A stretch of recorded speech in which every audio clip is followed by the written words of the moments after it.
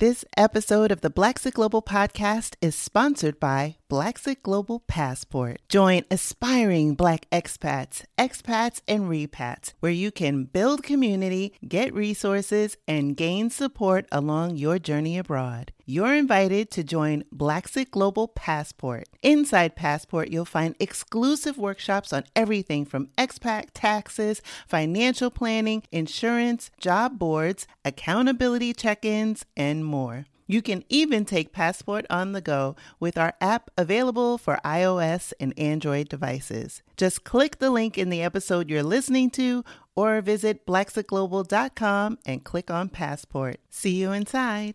Before I started YouTube, I was so afraid. First of all, who's going to want to listen to this Black girl from New York, right? It's like, I don't look Icelandic. And in that, there's a typical idea of what Iceland looks like. It's very stereotypical. There are many people here who are Icelandic who don't look like that, who don't have blonde hair, blue eyes, whatever.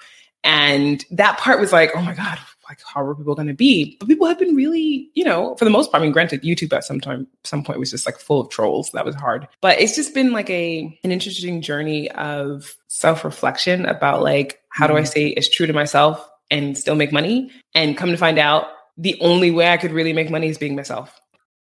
Close your eyes and imagine living a life you love, unapologetic and unbothered, free from daily microaggressions from Karens and Kens, free from the fear of police brutality and systemic racism. Wouldn't that feel amazing?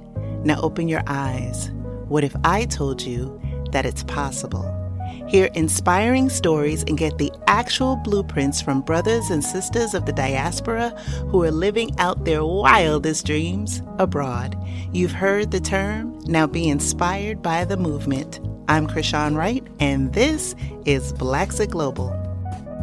Y'all, I am so excited for this episode of the Blaxic Global Podcast because my next guest has actually been on my list of people to talk to for more than a minute. I've watched her on the socials.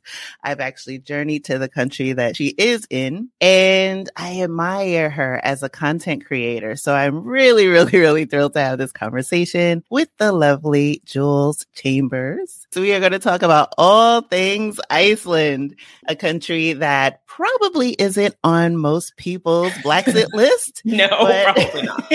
Probably not. But you know what? I have high hopes for this conversation that we will probably get a couple people to scratch their head and say, you know what? This sounds really interesting. Let me look into it a bit more. So for you grew up in New York City. And I'm also from New York City originally. So nice. I love to talk to fellow New Yorkers and understand their journey and their evolution. And we also have some similarities as well beyond that, because you went to RPI upstate. I went to SUNY Albany. Oh, wow. Right across the river. I know, right? And as I was like reading, I'm like, oh my gosh, our paths are very you have a much more fun school though. RPI was not fun. So. I know, we were number one party school when I went there. RPI, not so much, but y'all were the serious type. Let's talk a little bit about your time growing up. And I'm really curious if you were a traveling family. Yeah, it's pretty funny because, we did go on an international trip when I was 4 years old. This is the only one that I was at least aware of. And when I talk to my mom too, she doesn't really talk about going out of the country much. But for some reason, my parents, they decided to go to Antigua. And so it was like our neighbors who were from Panama, they were coordinating the trip. And so we ended up going with them. So I have like photos of being a 4-year-old in Antigua. But other than that, we were normally going to like upstate New York to visit my grandmother in Rochester or things like this. We weren't really taking a lot of vacations. My dad worked a lot, and that was because he was trying to provide, for us to have like a really good education. And he was really adamant about us going to private school, like Catholic school. So he had a lot of jobs just to do that, which when I look back, I'm like, oh man, it would have been nice to just have more time to enjoy it as a family instead of feeling like, you always have to work. But they were also really involved in the community. So while we weren't traveling necessarily, this mindset that my mom has always had, and she had when she was in Rochester as well, that her mom instilled in her, is that we are like world citizens, like basically wherever we go, we belong. And hold your head up, You belong there and enjoy yourself, discover things. So when she came to New York, when she moved after she met my dad in Rochester, which my dad was originally from New York City, I don't know, I think something in her was just like seeing, especially in the 80s and 90s, seeing how much crack and like drugs and gang violence, everything was impacting the children in the community. She wanted to do something. So she ended up creating an after school program and then a summer camp. So her and my dad would do this. My dad, when he wasn't working on his other jobs, he would help her because eventually he became a teacher, but that was a whole process. Yeah. And it was just like a really interesting evolution of which my mom and my dad, and the after school program was more about like helping with homework. But in the summertime, every day of the weekdays, except for Friday, which was art day, then we would go on a trip. So we'd go to the beach, we'd go to the science center, we'd go to the museums. And my mom learned how to write grants to get funding to do this and to feed the kids as well. And it's just like all the kids became like her children. So I had a lot of like of people always wanting my mom's attention as a kid because she was, you know, like a neighborhood mom in this way. And it was really beautiful because we got to see so much of New York City, like the lighting of the tree in Rockefeller Center. We were going every year. Like that was without a question. And everybody was getting together. You're having like 30 kids on the train. Like it was amazing. And also I think enlightening to me that no part of New York City felt like it wasn't part of my city. Right. The hardest thing was that there were a lot of kids in the neighborhood whose parents either they couldn't, or they had an addiction or whatever, you know, like just certain circumstances that were really terrible. And they never saw themselves leaving the block. They never saw that things were open to them, like going to the museum. Like they would feel really isolated or awkward, maybe being the only brown or Black person there. And so going as a group and having an adult and, several adults who were like chaperones and things really made it possible for us to, as a community, go and travel, right? Even if it was just within New York City. So even though I didn't travel internationally that much, I definitely had this idea in my head that like, yeah, I belong and I can go and do whatever I wanted. And as a kid, I really wanted to move abroad.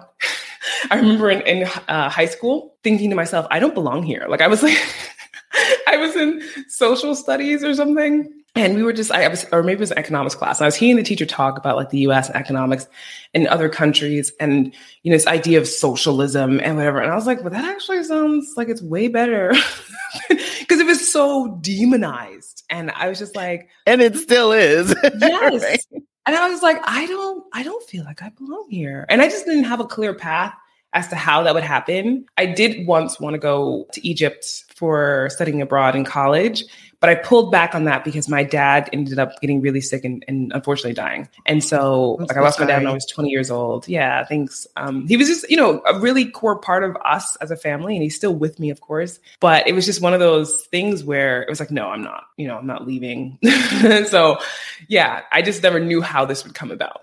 I wonder how much your mother's upbringing in upstate New York, coming from New York City, it's not uncommon to see, you know, Black people around, but it thins out a bit as you get further and further upstate, in parts of upstate New York, that maybe shaped her perspective of like, there isn't a place that I can't go, and kind of brought that mindset that really has been the blueprint for how you see the world and how you move about the world. And it's so funny is I too, when I was in New York City, I used to journal about living abroad and living in New Zealand and, you know, finally journeyed there in 2017. But I think that for some people, it does start with that kind of shift, like, I don't belong here, or there's more to see, or this can't be all it. Yeah. When you were in college, you went to RPI, I believe, for engineering. Yes. Was that really going to be like the path and progression for you?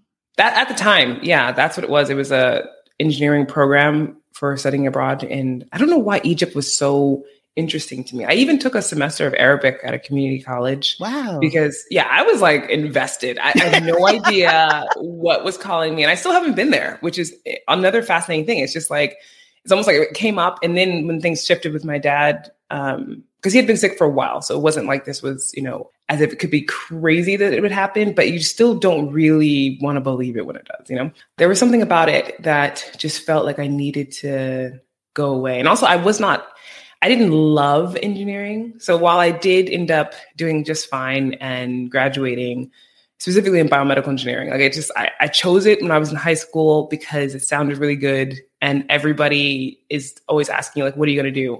And it's like, I don't know. I'm 18 years old. I have no idea. Look, this one sounds good. Let's just do that. Right. And I didn't really leave myself a lot of space for exploration. And I think that's kind of what I was looking for. RPI is so strict in like what you can study.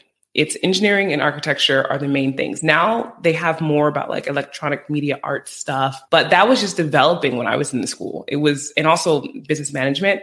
But a lot of the kids who are engineers, they often, at least at my time, they would criticize you. Like if you were in another major in the school, it meant that you couldn't cut it as an engineer. And that's why, if you took like business management, which in some places is talk about pressure.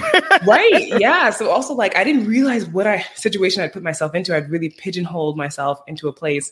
Now, granted, I could have left. That would have been my choice, but I ended up sticking it out because I was like, it doesn't hurt. Like it was one of those moments where like, it isn't like I can't do this. I can do it, but I just am not finding myself loving it. And I think that was what was really interesting. And then after college, I decided to explore kind of like what other fields of work, specifically nonprofit, which I thought was going to be like help the world, blah, blah. And then I realized that this is a lot like corporate life. They pay you less though. Yeah. And they work you a lot. And obviously there are amazing organizations out there. The one that I happened to go to, I feel like gave me a realization that didn't feel so great. And I was like, maybe this is not the path. So I just kind of like was figuring it out later on. Do you think that maybe like your mom being kind of like the neighborhood mom and, having that, I guess to some degree, like not a structured nonprofit, but really having that empathy and being around children and giving back kind of made you consider the nonprofit world? Yeah, absolutely. Because I felt like she was doing it in such a tangible way. Like you literally saw the difference in people's lives immediately by there were kids that we walked home sometimes and we were walking them home to crack houses. Like that was where they lived. There are no running water in the house. They already shut off like the lights. Like, there's one kid in particular I remember, and he smelled sometimes like urine because it's like he didn't have clean clothes. And it was just really sad. And I remember my mom, in her mind, like she's doing everything that she could. And also at the same time, I'm seeing that the compassion that she has, and both of my parents, this was not just my mother, my dad was a very crucial part of this as well. Mm-hmm. And for the both of them, it was like really about giving back. And so I in life, I think that's something that still kind of follows me, even though the work that I do now is not like that, but there is it's very value driven. And it's very much about like understanding and trying to connect people in ways that maybe they aren't realizing that they could be connected, or just because someone does something that's like different than you, it doesn't necessarily mean it's a bad thing. They can kind of like learn from each other. Yeah, I think that's followed me throughout my life and kind of is my mom to this day, even with like her church. She's head of the Caring Hands community, which they make baskets for the holidays and they like deliver them to people who are sick or like shut in. And this is like the stuff that she absolutely loves, like working with the elderly, everything. Like this lady, she's a Leo as well. So she probably can't help herself in some ways, but like, she's just a really lovely, caring, compassionate person. And I always have said, I think since I was 8 years old, I had this they asked, who is your hero? Yeah. And I was like, it's my mom. Oh my gosh. And I still feel that way because she's really inspired me to just be a better person. Yeah. And now knowing more of your backstory and seeing your work today, like I can see how that inspiration and tie carries through in your work.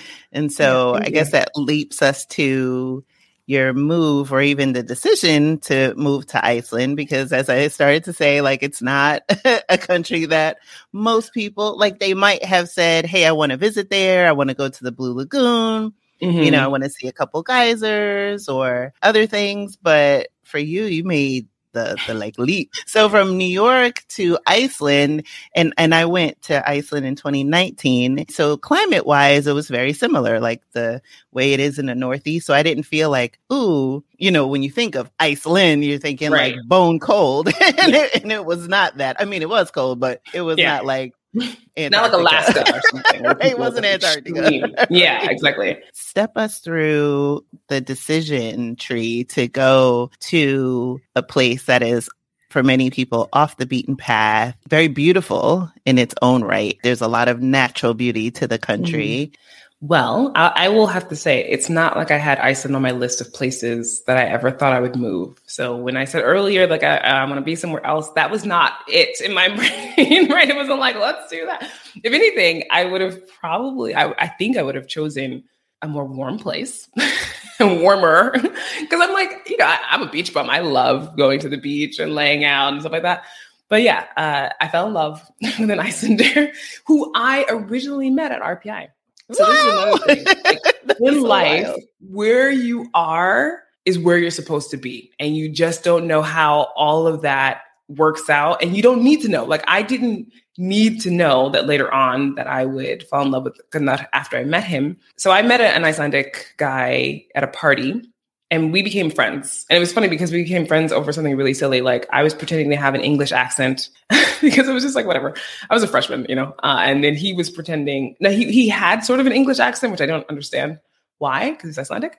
But he came up to me and he was like, hey, are you from like the UK? And I was like, no. And then I started talking regularly. And I was like, are you? And he's like, no. And it's like, and then we just bonded and became friends and started hanging out. And he's like, I'm going to have Icelandic friends who are coming to visit me. Would you like to, meet them? Like, we're gonna have a party. And I was like, yeah, sure. And I saw Gunnar at the party and I was attracted to him. He was attracted to me, but he still lived in Iceland. And in my head, even though I had thought about like, I would live somewhere else, this was not like, oh my gosh, let me get with this guy. And I was like, no, that's nice to meet you. You're cute, but whatever, go back to Iceland and live your life. Enjoy, right? I'm young. I'm enjoying my life. And I just never thought that this place, in fact, when I saw Icelandic written in a book, I literally laughed because I believed that it was not possible that this was an actual language because it's a lot of characters. Yeah. Like all the words are like. Yeah. And I was like, no, you can't read this. This is whatever. You know what I mean? Like, I just didn't want to believe it. So there was a lot. And I closed the book thinking I'll never have to deal with this. So like, never say never is another lesson I've learned. Anyway, so fast forward like many years after, like there was, of course, when I was a freshman, I think in college, there was Facebook. It just started and it was only open to universities. And so it was only until some years later where it opened up to everybody, where Gunnar was friends with Orre, who was the person I was in school with. And then he saw that I was friends and then we connected. And we would talk sometimes, but more like, how was life? And then like 3 months later, I'm good. How are you? It was like not a priority. But he ended up moving to the US to go to school in the Midwest, in Indiana, of all places. Like, it was just really, yeah. And I was like, I'm not going there. So, meaning like I didn't have a reason to, because he actually had a girlfriend.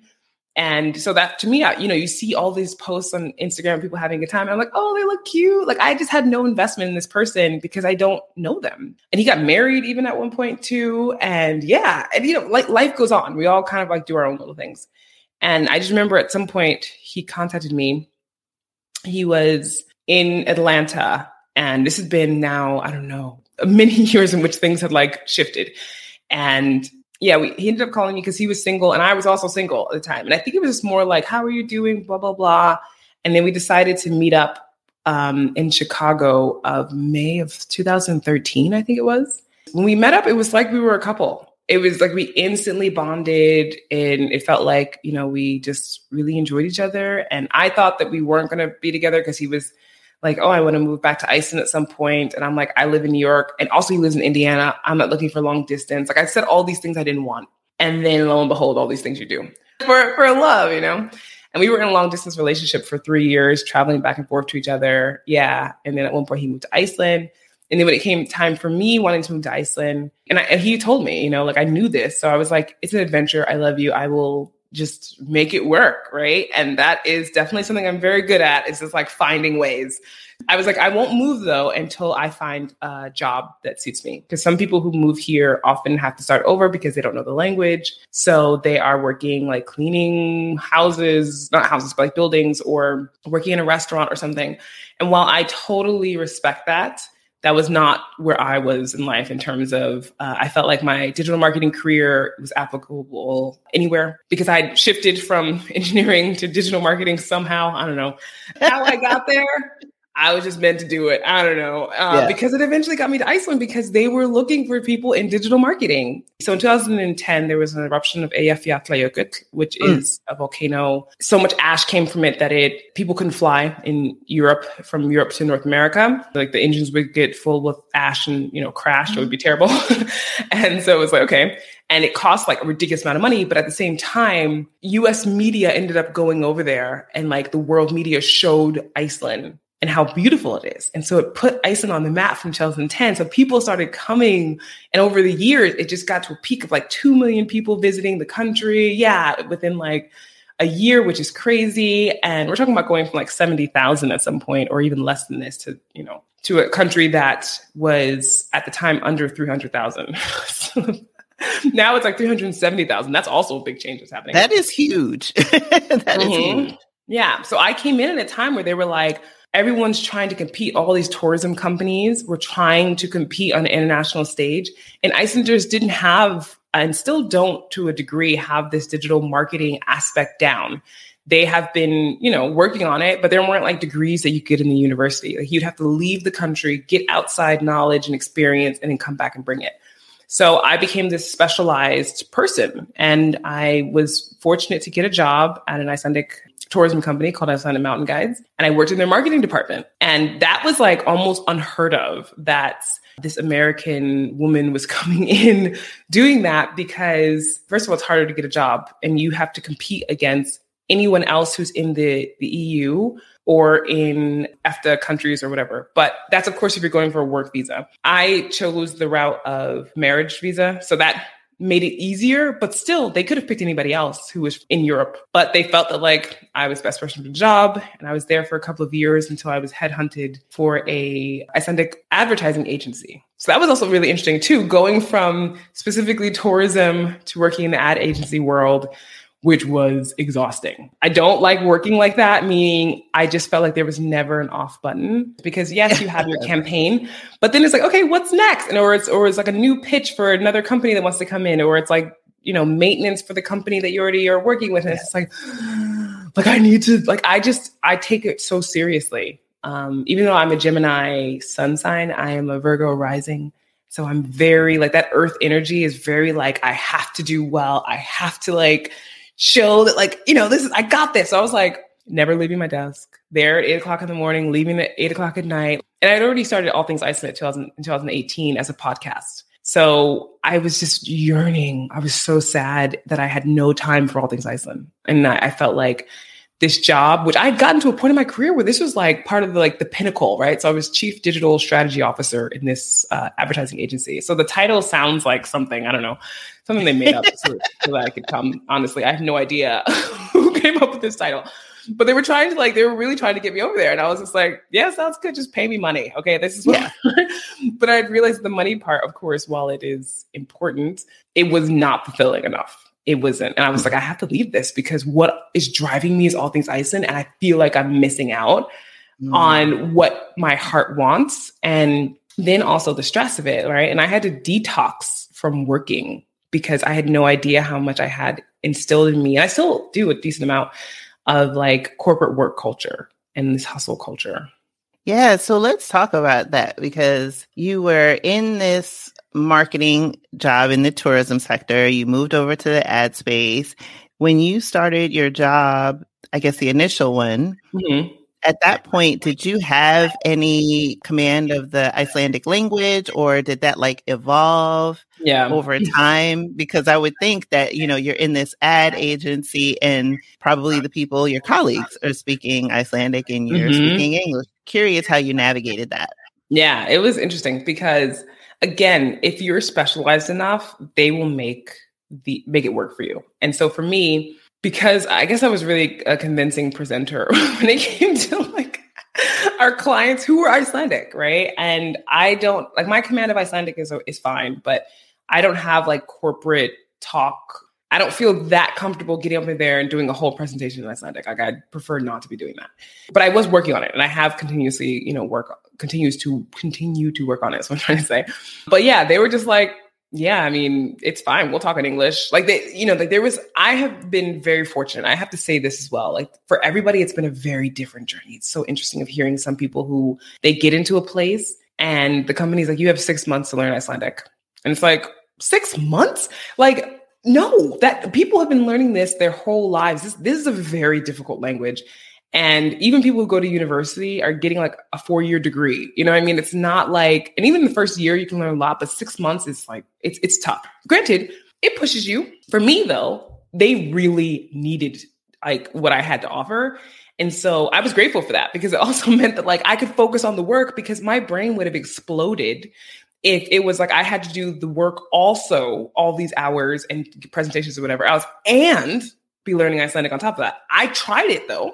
The first year. I tried it that summer of June 2016. I was taking courses and working and I almost burned out. Like I pretty much was at burnout stage towards the end because I was just like, I'd done it for 3 months or something. And I was like, I can't do this. I was, in tears because I was just like, I'm so tired. And I feel like I'm failing at everything because you just don't have the capacity. Like your brain is literally trying to take in something completely new. And it's not like my job goes, okay, take this time to learn Icelandic. No, it's like you working and then you do it by yourself on the side, even though they want you to learn it, right? And this has been a discussion in the country about how it's not a friendly environment, especially in the work environment, for people who need to learn the language because we're being put into a position where it's not impossible, definitely not, but it's just so straining. And it's like, what do you want? Do you want people to have balance in life? Do you want them to have a quality life, be able to relax, come and refreshed and ready to go for providing the value in which you hired them for? Yeah, it's been really interesting that way. I'm more hard on myself about it than anybody else, to be honest. My Icelandic pronunciation, thankfully, is quite good. And when I do speak in Icelandic, Icelanders speak back to me like they do understand. There are days where I don't feel like it. I'm not gonna lie. Like, I'm not into it today.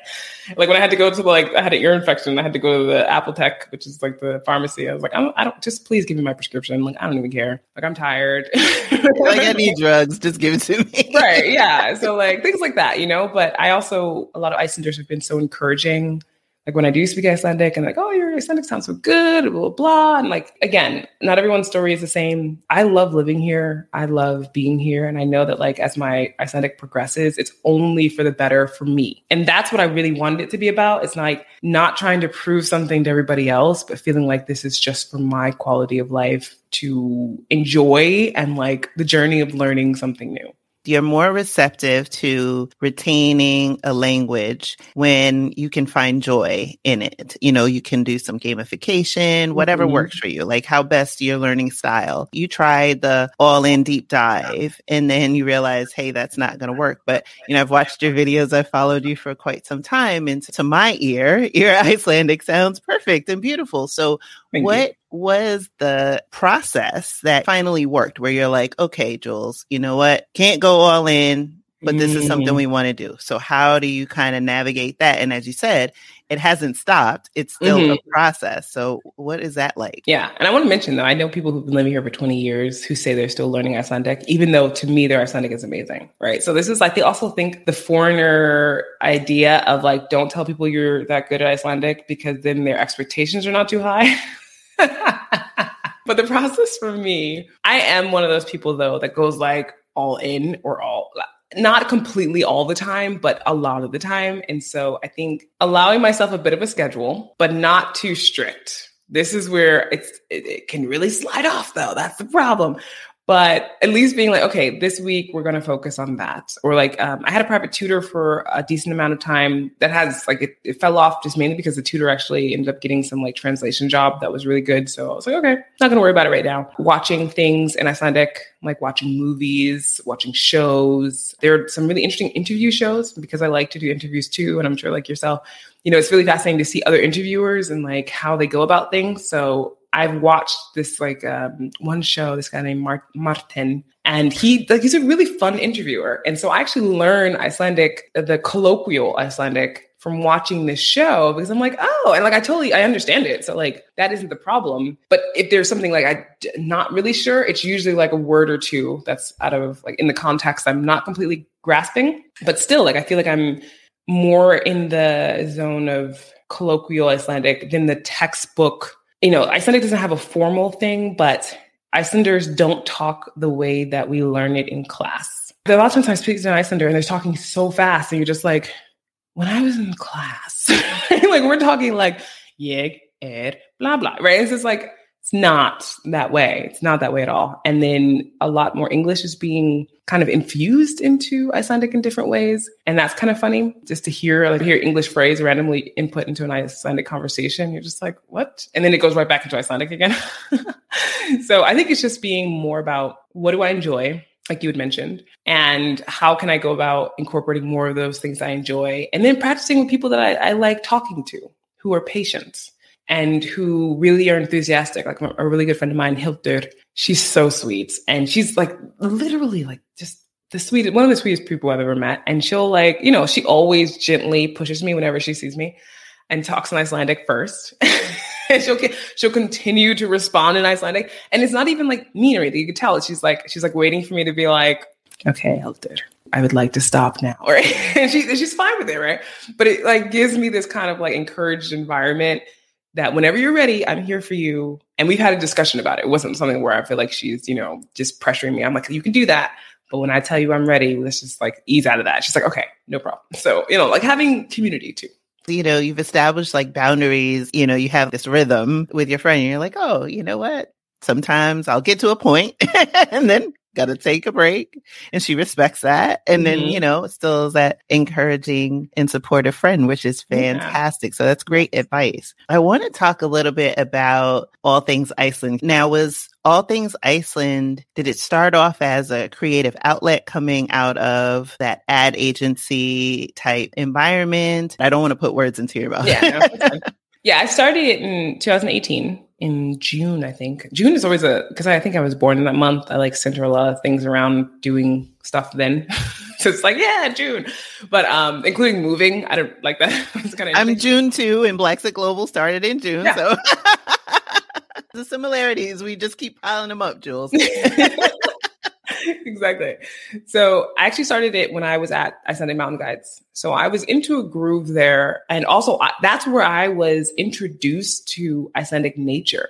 So because it was a company for going out and doing like tours on glaciers and going out into Icelandic highlands, like I got so many opportunities with this company because they were like, it's your job. Like you're in marketing. We need you to know what the customer would experience. So go out there and do tours, go out there and go hiking, go trekking. I mean, and the company was like full of people who were outdoor enthusiasts. We're talking about like hardcore mountaineers, people who do expeditions, going to Antarctica, like going to Mount Everest. Like there was a guy there who's been to all the like summits, I think, except for K2. And he is one of the co-owners of the company. And then the other co-owner is similar.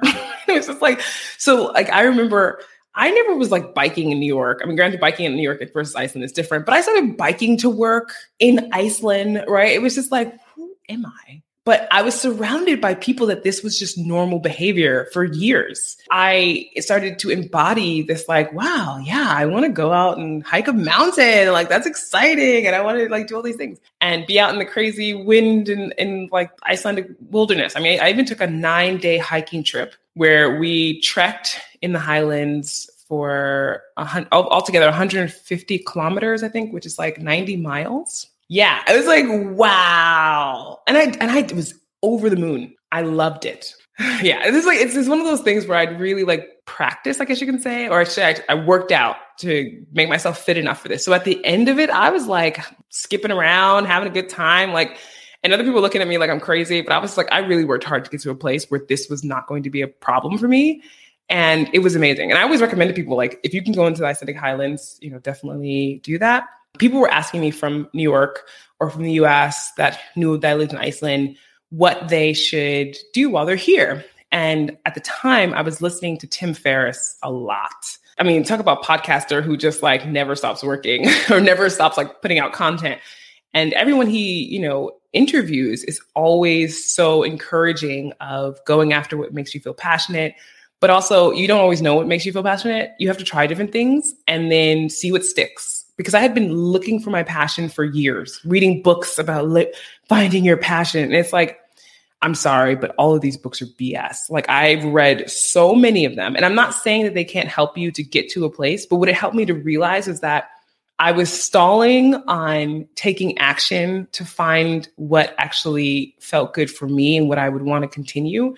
Instead, I was just hoping that a book would point it out to me. And then I would just know. And then all of a sudden it'd be like, that's what I'm passionate about. And it's like, how would you know? You literally just read it about maybe. Right. So like, and it's not to say that like, especially the ones where they do like the personality tests, like being an entrepreneur was something that came up a lot for me, but it was like, entrepreneur about what? Like, I have no idea. Right. It was just a constant in learning phase instead of in practice action phase, failing, trying again, doing something else, whatever. And so at some point, it would just became such a strong want, like desire to podcast. But I'm like, I live in this apartment at the time that had really high ceilings, like vaulted ceilings. And it's like, this is terrible for audio, right?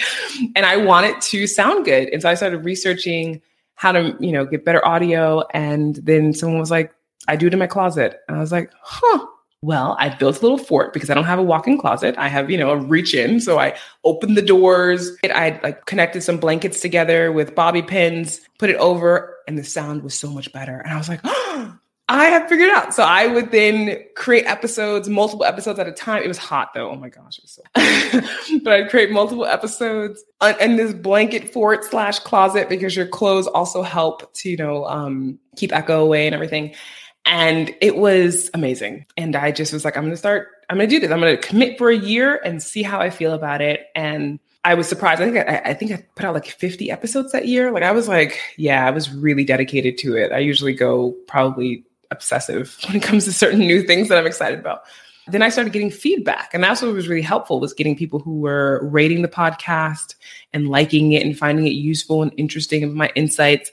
And so it started to feed into this, like there is value here. And then later on, like getting into YouTube and Instagram and all that. So this is like a journey of like the ups and downs. So again, not having the time for it at different times, not feeling like even doing it at different times. But that was mainly because I didn't have the time for it. It was just like, I have to prioritize what pays me. But then it was like, is payment the only thing that I can genuinely say in my life that I care about? And it's like, no, it doesn't. Like if I don't enjoy it, then I am going to burn out because I'm continuously, and that's what was happening at Pitbot. Like I tried so hard. I tried to quit as well, right? The first time I tried to quit, it didn't work out so well because the CEO was like, I wasn't expecting him to like have a rebuttal, right? So it was just like, he was like, what about working halftime? And I was like, because I told him I'm pursuing all things Iceland. They were afraid that I was going to another advertising agency. And I was like, I don't want to do this ever again. Okay. Like I have no interest. Don't worry. You'll never find me another advertising agency or starting my own. Like, I don't care. Right. So, but they were like, okay, so what about working 50%? And I was like, damn, that's a good idea because I need money. Right. So like, because I'd already talked to my husband at the time and was like, I'm going to quit my job. I've been saving up money, but still I'm going to quit my job, FYI. And you can be taking over the bills now. Because I was like, I mean, my job paid quite well. So I could we could pay for anything. Like it didn't really matter, And he was like, okay. And so then on the 50%, I was still like, it felt good for like 2 weeks or something. And then after that, I was like, it still feels like a burden. But this is when COVID happened. So then everyone started working from home. So now I didn't have to go in, but which was helpful. And then it happened where like, I don't know how it happened in the US necessarily, but there were a lot of companies that were like afraid they were going to struggle. And so the government in Iceland stepped in and decided they were going to help and provide any type of like financial assistance up to a certain point. So I actually went down to 25%, which again was like, yes, I have more time to work on it. But also it was just like, I still don't want to be there. 25% is too much, right? I just don't want to be there. And eventually I ended up quitting that summer, like the end of that summer. It's been an interesting journey. But when you're really not into something anymore, at least for myself, my brain, everything starts shutting off on it. Like it just becomes the ultimate burden, even though it's providing me with something that I feel like I need, but it's just not enough. Money is just not enough. Yeah, it becomes a nuisance. And I think that's when you really, at least in my opinion, that's when you really know that you've landed into that purpose. Mm-hmm. Kind of that value proposition where it's like, okay, I can do the thing that I love doing and I would do it absent the money, because even when I'm straddling, I find that even though the other thing is providing for my lifestyle, it's almost like a nuisance. It's like, what do you want? Yeah. You're calling me again? It's like, what? Yeah, right? Like, what? Just because you're paying me doesn't mean I'm supposed to respond, right? Like, it just becomes this thing. Yeah. And the actual thing that you create becomes this thing that just you're passionate about. You're in your zone of genius. It's just like, this is what you want to pour your heart and soul into and see where it takes you and see how it blossoms, particularly, like you said, when you get that feedback from, listeners or people that interact with your platform or, recognition, you're like, okay, this is confirmation, right? This other thing, while it might be suiting these other needs, it's not, in that, like I said, that value realm where you're like, oh, okay, you know what? This is more meaningful. This is purposeful. This is impactful. Exactly. You're in Iceland. You've been there now several years. Yeah. Like I said, I've been there. Wow. Yeah. Oh my gosh. At this point, I would assume like you're settled in. So I hope so. Yes, I am, for sure. I got citizenship last month. Oh my gosh, congratulations. Thank you. Yeah. It's been so surreal. Like, I have it right here, just sitting in my desk. Oh my God. Like, oh my God. Wow. It's so weird. Awesome. Yeah. They don't let you smile in the pictures. Yeah. Oh my God. So with this, you get all of the EU. Is that how that works? EU, EEA, EFTA, like whatever, all of these, because there's like an agreement between all of them. So I could go and live wherever I wanted, go and stay for extended periods of time in these countries. And I was like, and that was not what dawned on me at first. But I was laying in bed and I was like, I could move to so many places. Yeah, like, wow. Yeah. Like, it's just like, dirt. Holy shit, this is amazing. And I'm going to, because I even thought about like when I want to go on vacations and stuff, just the idea of like, how long can I stay or whatever. And it's like, maybe I want to spend a few months in Spain or something. I don't know. I'm not really sure, but I'm just like thinking of like. You're a content creator. You can go anywhere. Right? Yeah. And so I'm just like, because of having citizenship in Iceland, that it allows for me to go to these other countries that I could expand all things to wherever else, I have not been on the African continent yet. So that is very important to me to go and like explore different countries in Africa. And just feel like I'm really also getting in touch with that aspect of myself that I haven't allowed yet. Where do you see like the journey unfolding for you? Do you see yourself doubling down on being a content creator? I'm assuming that now you're full-time, but correct me if I'm wrong. And that has been amazing. And this is also a big jump for like working for myself and that kind of like structure that you need. I'm a little bit like, I love doing all different types of things. So really trying to focus on the things that actually do bring in money so I can continue to have my passions and stuff. Yes. But it's been such an incredible journey getting to this point where now I have like long-term sponsorships and I have, other companies that reach out to me and go like, hey, you're doing really cool stuff. We like you. What can we do together? And like, I'm at the moment, as I'm still building my audience, there are people who are much larger than me, but that has not excluded me from people saying like, we want you specifically. Like we see how you interact with your audience. We see how you bring different content out there that is really relevant and interesting. Right. So it's just like, I think for a lot of us, and I'm only saying this more for individuals who often think like, oh, someone's already doing that. Your perspective is valuable, right? Because before I started YouTube, I was so afraid that, first of all, who's going to want to listen to this Black girl from New York, right? It's like, I don't look Icelandic. And in that, there's a typical idea of what Iceland looks like. It's very stereotypical. There are many people here who are Icelandic who don't look like that, who don't have blonde hair, blue eyes, whatever. And that part was like, oh my God, like how are people going to be? But people have been really, for the most part, I mean, granted, YouTube at some point was just like full of trolls. That was hard, but kept on going. Yeah. Power on. Yeah, exactly. But it's just been like an interesting journey of self-reflection about like, how do I stay as true to myself and still make money? And come to find out, the only way I could really make money is being myself, which is crazy, right? Like I didn't know that would be the possibility. It was just like, show up authentically as much as you can, and of course, don't try to burn yourself out or anything. And I've learned that, and I have been continuously learning that.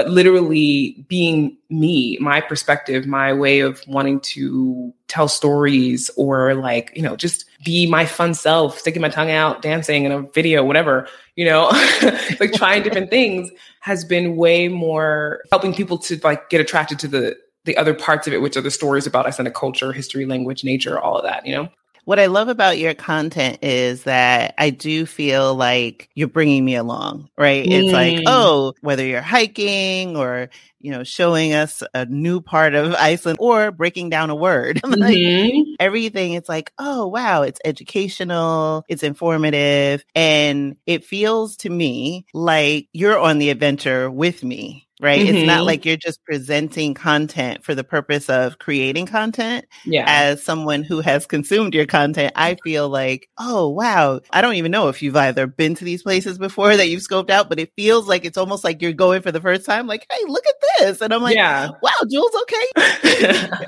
I'll say that this was an important part that I didn't mean to leave out. When I lived in the US and knew I wanted to move to Iceland, I looked to see if there was anybody who had some type of experience as a Black person there. And I didn't find anything. Okay. And it was hard because I was just like, seriously, this is like nerve-wracking because I want to make sure I feel secure. Right. Now, granted, my husband's family, this is actually the first time I'm talking about it publicly. So Gunnar and I are no longer together. Like we're separated and we'll be officially being divorced after, in Iceland, you have to wait 6 months after you sign the paper. Yeah. They're like, just in case, Wow. I did not know that. Yeah, exactly. So it's like, wow, okay, well, that's the process. But, life happens. So this is the first time I'm actually announcing or saying it that like, this is a part of my life that has shifted. But thankfully, I have created so many avenues for myself here for income and also like people just feeling, I feel so accepted in the community that I don't feel like I'm doing it alone, even though I'm on my own in this way. Yeah, I think like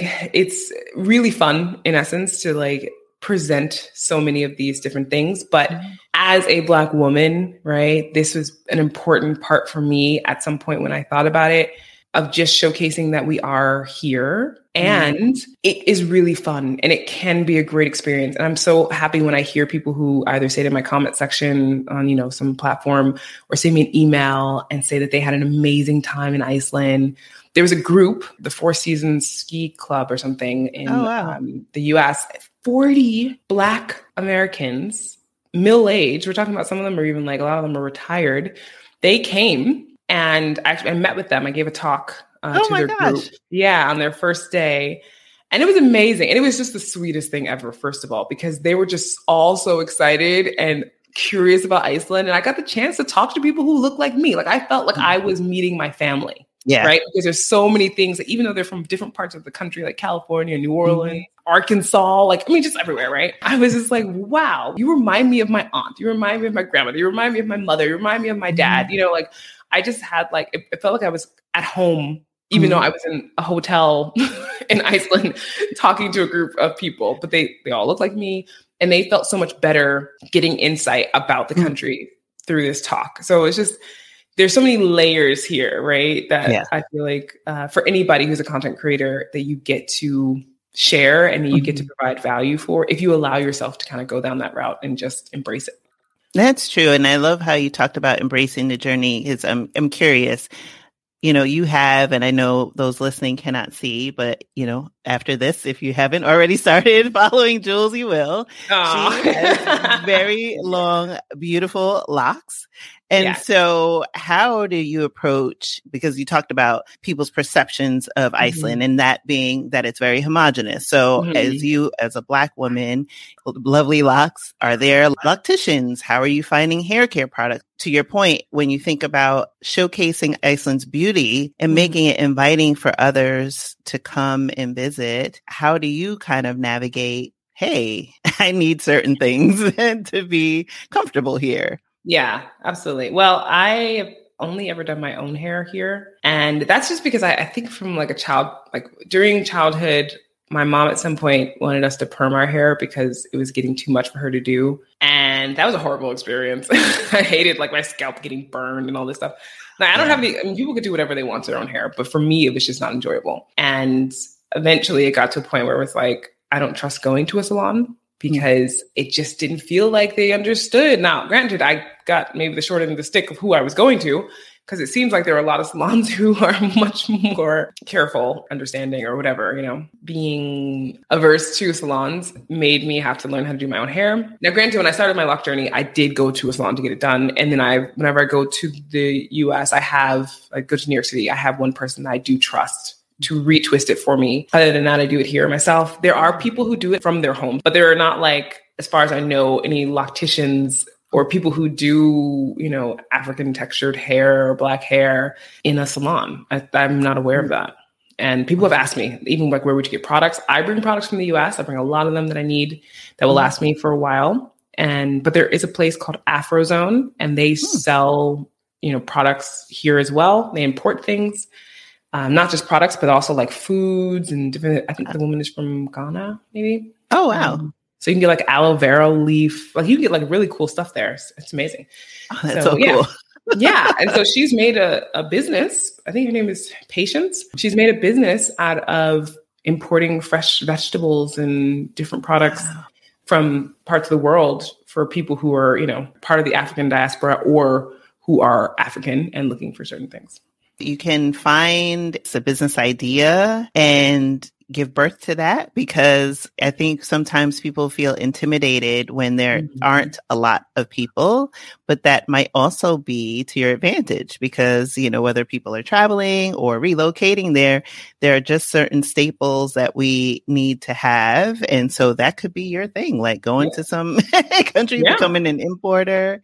And there you go. Then you're off to the races. So, Jules, as we start to wrap up, where can people find you? Yeah. So I'm very active on Instagram, TikTok as well, and YouTube. Of course, the podcast is called All Things Iceland. So I'm All Things Iceland everywhere, but All Things Iceland is a podcast, Instagram, YouTube, and TikTok would be like the, 4 biggest places. And allthingsiceland.com is where you could find a lot of my content and like connections to like blog posts that I write that are basically podcast episodes. But if you're not looking to like listen to the episode, you can just read through the information. I put like a lot of links and everything in there. So it's chock full of information. And then I also have a merch shop, like a merchandise shop about like Icelandic things that I sell. So like on stretched canvas, like really beautiful photos of Iceland or like tote bags and things. So yeah, there's lots of different possibilities. This one service in particular that people seem to be really happy about, which is one-on-one trip planning calls. So if you're really looking to get like a better idea of how to best spend your time in Iceland, I on that call, it's like an hour and I go over like hidden gems, like really helping you to craft an itinerary that works for you and your family. If you have like food allergies or just, you have 7 days, 3 days, 5 days, whatever it is, how do you spend that time? I do that. And then I am really working on launching a guide, and it would be an online guide, and it would be extensive, and it would be like, behind a paywall necessarily, but it would be extensive where like you learn about every region of the country and why it's worth going there, what's special about it, sample itineraries, like things like this. It would be like this whole big thing. And then when I launch it, there will be a period of time in which you would have included in that price video chats with me. But I also am working on an audio guided app so that when you travel around the country in your car, it would like GPS link to where you are. And like, I'll start talking about this region, this area, what's interesting to know, maybe some of the sagas, stuff like that. Oh my gosh, this is fantastic. I can't wait to dive in. I can't wait. I hope all of our listeners and everyone can follow Jules, go on the journey. Because like I said, Iceland is one of those countries that I definitely want to visit again. It's very beautiful. Yay. The people are very welcoming. It's expensive. Yeah, girl. But it's the most expensive country I've visited thus far. Okay. But Switzerland is worse. Oh, wow. I have not been there, but it is definitely beautiful. And so if you are interested, as I am, in like the Earth's natural beauty and really, really great tasting water. Yeah. Oh my gosh. Authentic water is amazing. Yes. And interesting cuisine. I definitely delved into some things. Well, I know I've never had before. Right.